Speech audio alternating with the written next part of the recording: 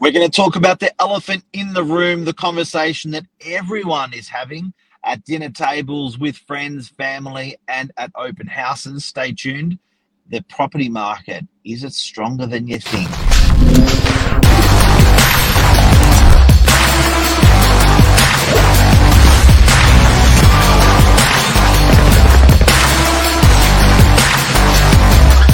I'm the ringleader, so listen up. All right. Good morning. How are ya? Yeah, really good. You? Yeah, good. You look fresh, Billy Bob. Fresh. I've just hit the week running, so to speak. The old man in a young man's body. Yeah. Billy Drury. Mum did my hair over the weekend. Been looked after. I had a great Sunday roast. Good weekend. Let's get into it. So we've been looking at some stats on the property market, and it's quite dazzling, sort of what's happening out there. First one. That's a massive sort of spanner in the works to people that are waiting for this stock to come on. So I was staying at an open home yesterday, and this is an entry-level home in Allambie Heights. Beautiful property. There's not a lot of stock in the price point, let alone the suburb. There's only 2 properties on the market as per realestate.com that buyers have got the option to choose from. And we're having the conversation, where's all this stock? And people have been coming off fixed rates now for the last 6-12 months. Why is it just not trickling through? And this is probably the answer. So 25% of homes in Australia's eastern states were bought without a mortgage last year. 25%, so 1 in 4. That's a pretty crazy number. It's very foreign to me to see that. I'm like, really? But I guess as an agent, you don't really see into people's financials. Certainly as a mortgage broker, there's no necessity for you to even talk to this 1 in 4 people. But the fact is they exist, and that's the number. So, yeah, that's a breakdown. You can see there Queensland, New South Wales, Victoria, all around that 25% mark.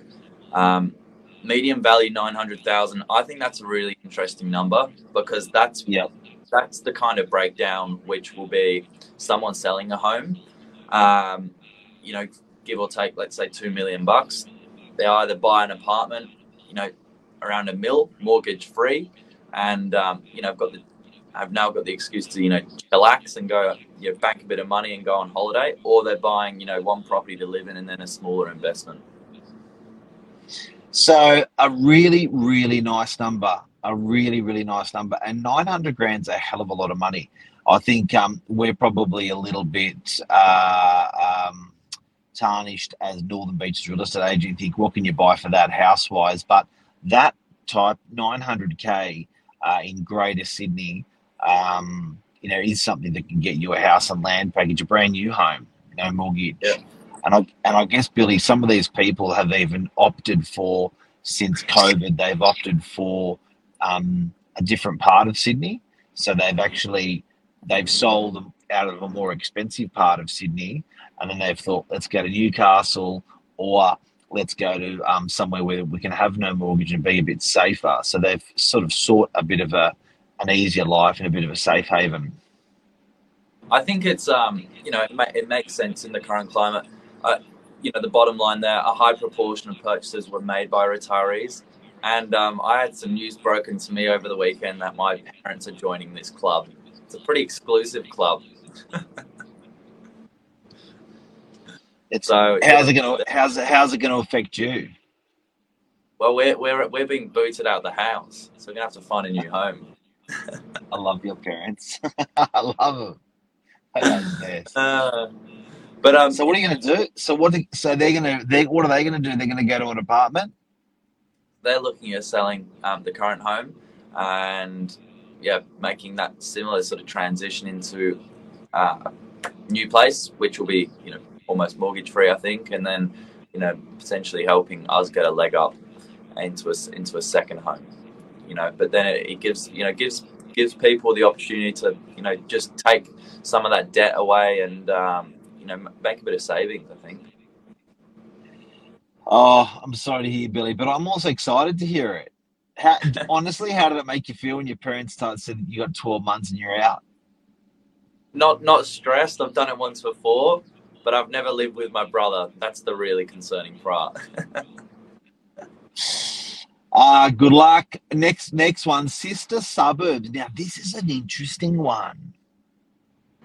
Yeah, sister suburbs, basically where if you're happy to move down left or right on location a little bit away from your dream suburb, you can make a heck of a saving. Biggest concern that people have, I remember I was, when I was in Freshie, working in Freshie, two of my sales colleagues were buying houses, Jeff and Hilton at the time. And I remember there was a lot of raucous in the office, we were mucking around, a lot of banter, because one of them bought on a really good street, probably one of the best streets in Freshie, Brighton Street, and one of them bought on Harbord Road, which is a really busy road, their family homes. So, any opportunity, cheeky salespeople were always knocking each other around. We were saying, mate, Hilton, you're not going to make as much money. He was almost, why I'm saying this is we're using this example of sister suburbs. This was sort of sister streets, which is the principle's the same. And they both sold about 5 or 6 years later. They both spent the same amount of money, and they both made the same percentage capital growth. Why I'm using this as an example is the sister suburbs are very, very similar. You can buy this in a great suburb next door, and and the capital growth, that growth projection, will be the same. So it's a bit small there. I need some glasses, but basically they're comparing Duffy's Forest, Terry Hills. There's a bit of a saving there. As far as the beaches goes, Curl, Narrowena, Collaroy, North Narrabeen, Freshwater, Brookvale. They're all offering quite a similar lifestyle. This is the difference of maybe a 5 minutes drive between places. Hard for buyers to do. It's amazing mentally how hard it is to take a buyer from one suburb and put them into a cheaper suburb next door. People just mentally don't do it. But I do have to say, you're often going to make just as much, probably going to make just as much money out of it in capital growth from the example I just gave. And your mortgage is going to be significantly less. Yeah. The lifestyle is similar. It's a win-win. Yep. And then back to our median price is how we started the segment. So the mortgage cliff that everyone's talking about, there is always something someone's talking about, what's going to happen in 6 months, what's going to happen in 12 months. There's almost this looming threat. If it's not mortgage cliff, it's something else. So I'm just used to it. You're just used to it. Do you think we're going to see an influx of stock? No. Just saying no. I'm saying if it hasn't happened already, it's unlikely it's going to hit the market like people think it will. We may see it trickle in, and that's no different to a seasonal adjustment. We always talk about a spring influx, and we always talk about a busy summer or quiet winter. There's no different to a seasonal change, but I don't think it's going to be any different to what we've seen before. It might change a little bit, but it's not going to be something too crazy, I don't think.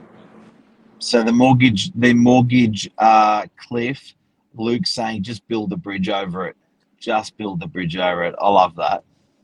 It's that simple. So anyway, that's news for today. What's happening? Anything else to add, Billy? I'm sorry that you've been kicked out in 12 months. Yeah, no problem, guys. No problem. Plenty of time to adjust. I'm just going to build a bridge of my own.